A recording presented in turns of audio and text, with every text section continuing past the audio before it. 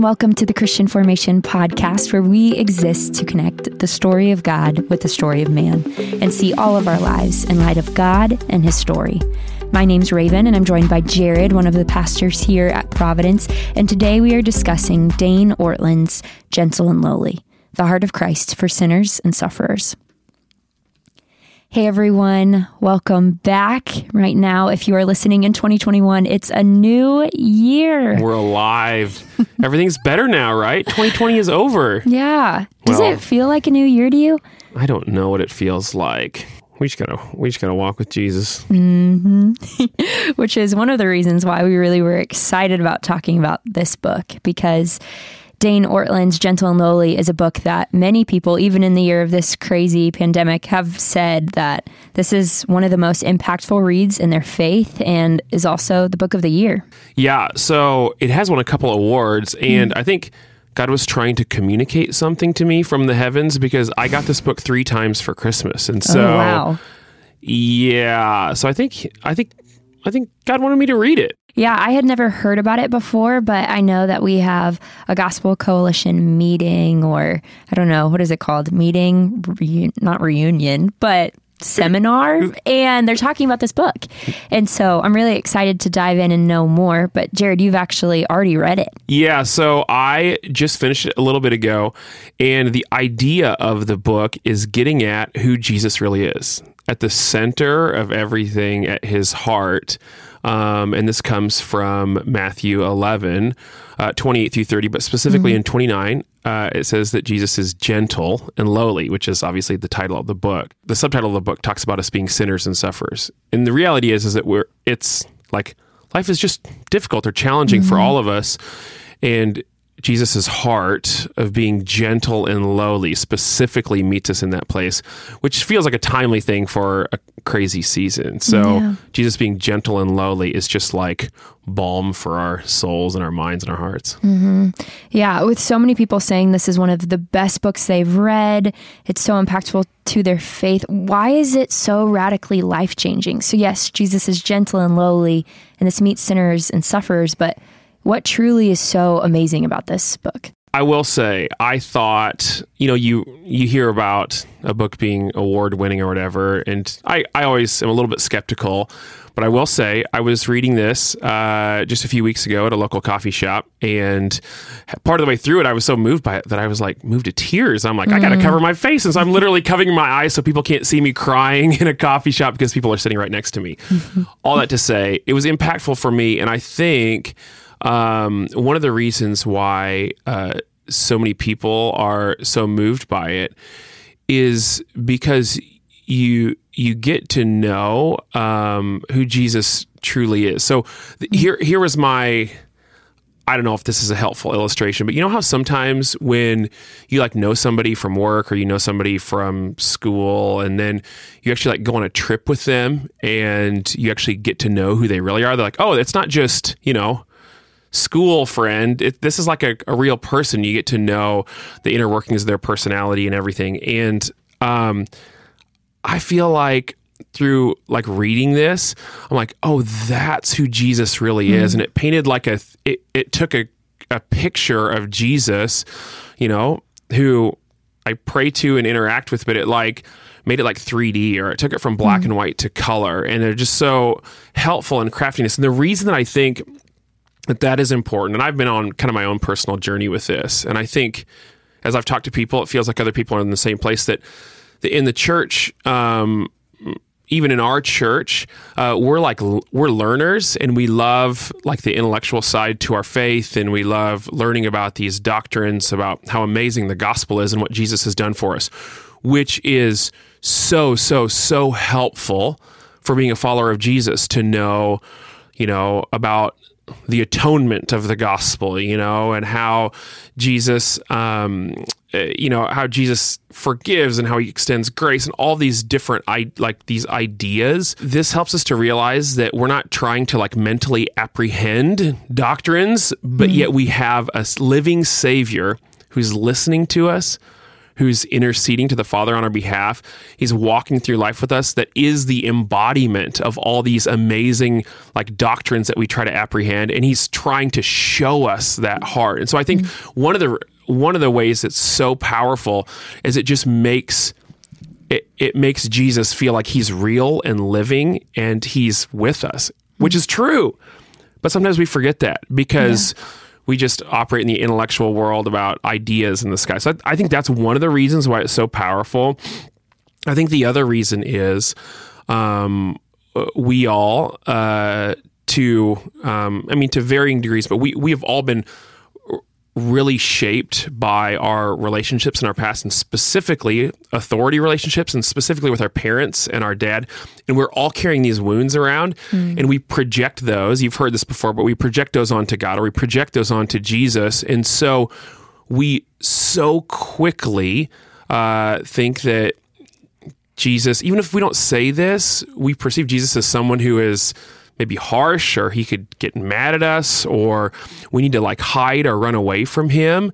And this paints a picture of Jesus that he's not like he's not like that. Like, yes, there is discipline or justice or wrath that is within who he is, but at his core, at his heart, he's gentle and lowly. Like that's the center point of who he is.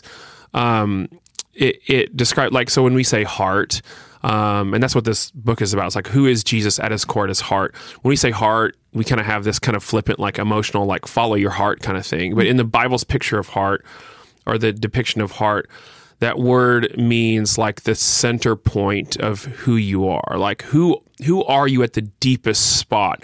And that's your wisdom, like how we govern, how we make choices. It's, you know, our minds and how we think, and also our emotions and how we feel. So if you could mix all of those kind of ideas together, that's what the Bible is talking about when it's talking about heart. And there's one time, Ortlund says this, there's one time in the Gospels where it describes who Jesus is at his very core, at his very heart, and it says that he's gentle and lowly. That's just a powerful thing, and we need to be reframed, or we need to reframe our minds on that, because as human beings who have been like wounded and we're sinful and fallen, we have this gravitational pull to go back toward just like what we would naturally, like the picture of God who, you know, that our earthly parents, our father has made us put on him. And so we need to come back to what the truth is. And Ortlund does a great job of like examining that from a bunch of different angles and a bunch of different verses. So that's my long-winded answer to your question. No, I think that's good. And I think one of the questions that comes to mind is, okay, well, why do we need a book to tell us this? Why can't we just glean from Scripture Jesus' heart and understanding who he is? Is it because our wounds are impacting us so much that it blinds us? Is it because the church is leading us in that way to not focus on the way that Jesus is gentle and lowly? Yeah, I think, that's a good question. And I think we can get at it from, there's no better way to find out about Jesus than reading your Bible, you know.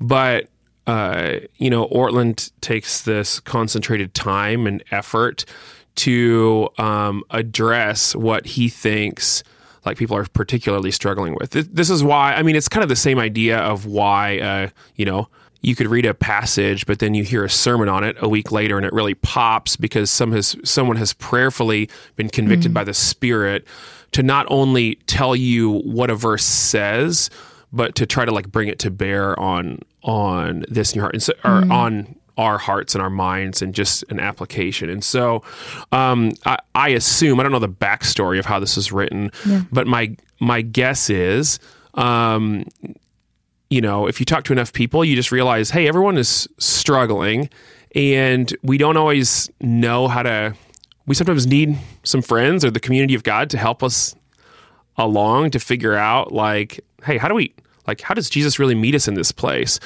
And Ortlund, who's a great thinker, he works for a publishing company, he has a PhD, all of that. He recognized this need in culture and maybe American Christian culture, and he just does a phenomenal job of making it succinct and direct, and it's just powerful. Yeah. I was listening to a podcast on the way here this morning that was interviewing Dane Ortlund, and he was saying that he became a Christian when he was 6, and he wrote this book just over years of just anguish and tears and being frustrated with his sin and realizing that Jesus truly wants to meet you in that place. And Jared, you had mentioned that a little bit yesterday when we were talking about it, of that was just so beautiful. Can you kind of explain that thought or concept that he touches on in the book? Yeah, so maybe not everyone carries all the same wounds that I do, but when I am like struggling with sin, and I know that, I have Christian friends who would say the same thing, we can have this, or I can have this view that God is, or Jesus is upset, or he wants to distance himself, or he's standing, in the back of a room with a furrowed brow and his arms crossed, tapping his toe, waiting for me to get it figured out. That I have to clean myself up. And I know that the gospel doesn't say that, but a lot of our hearts naturally go to that place. Oh no, I know what Jesus' standard is. We know his beauty, we know his set apartness, and we know his perfection. And we have a desire to live up to that. And then when we don't, it's I did it again. I screwed up again.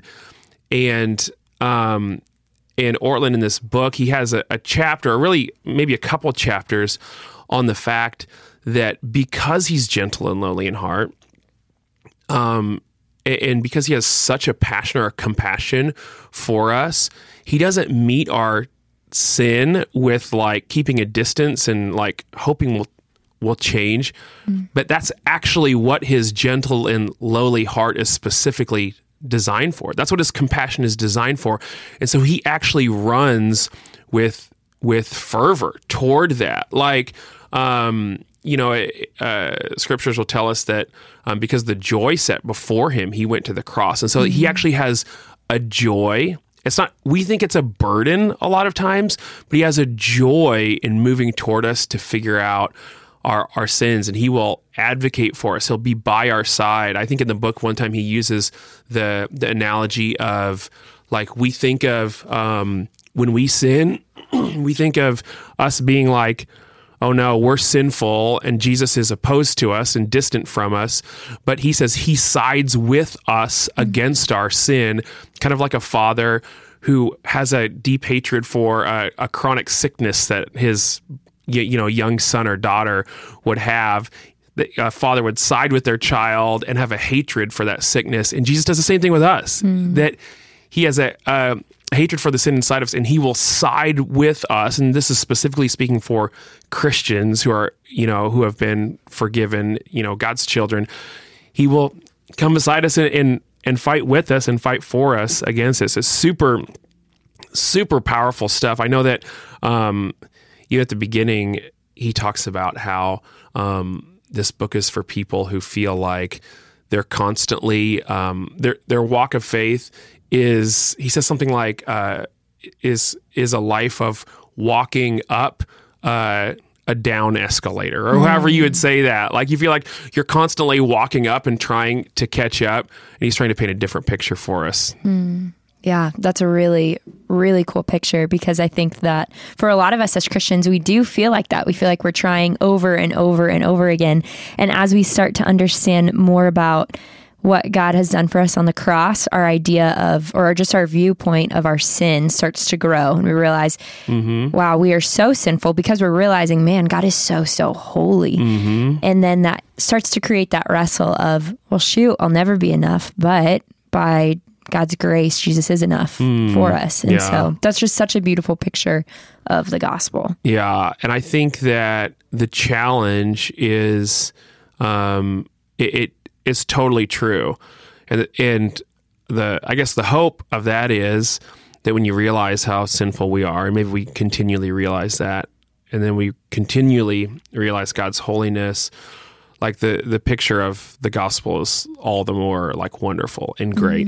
And the thing that Ortlund does in this book is he takes it beyond a concept and says, hey, not only this is what Jesus has done, but this is what Jesus is like. The reason he did those things for us is not because, he just rolled his eyes and said, these people need my help, so I'm going to do it. No, he loved us so much, and for the joy set before him, he did that, and now he follows that up by continuing that same self-sacrificial, unconditionally loving kind of character toward the people of God, and it's exhibited through a person, and we should embrace that, you know? And so it's just powerful. I found myself walking away. One of the reasons that I know this is good, and I think this is probably one of the better books that I've read in the last year, but one of the reasons I thought, man, this is great, is because I walked away after my little reading sessions, and I was just thinking about Jesus and thinking about who he was, and it made me want to approach him all the more. It made me want to spend more time with him. It made me want to pray, and so I'm like, okay, that's probably a good thing. That's probably a healthy thing. Yeah, no, I think that's really good. And I don't know about people listening in if they're wondering the same thing too, but I'm wondering, how does he paint that picture of who Jesus is? So in Scripture, we're learning about what Jesus does. Is he normally referencing Scripture to say this is who Jesus is in the heart of Jesus, and then he's building on that with personal experiences? Or how does he truly flesh out Jesus's compassionate heart and the fact that he is on our side, that he wants to be in those shame-filled places? Yeah, good question. So if there are any people who are like, well, wait, is this just a bunch of touchy-feely stuff, or what, what's going on here? He does a masterful job. So every chapter that's in here is based on a specific verse. And he jumps around the New Testament, and there's a handful of Old Testament verses too.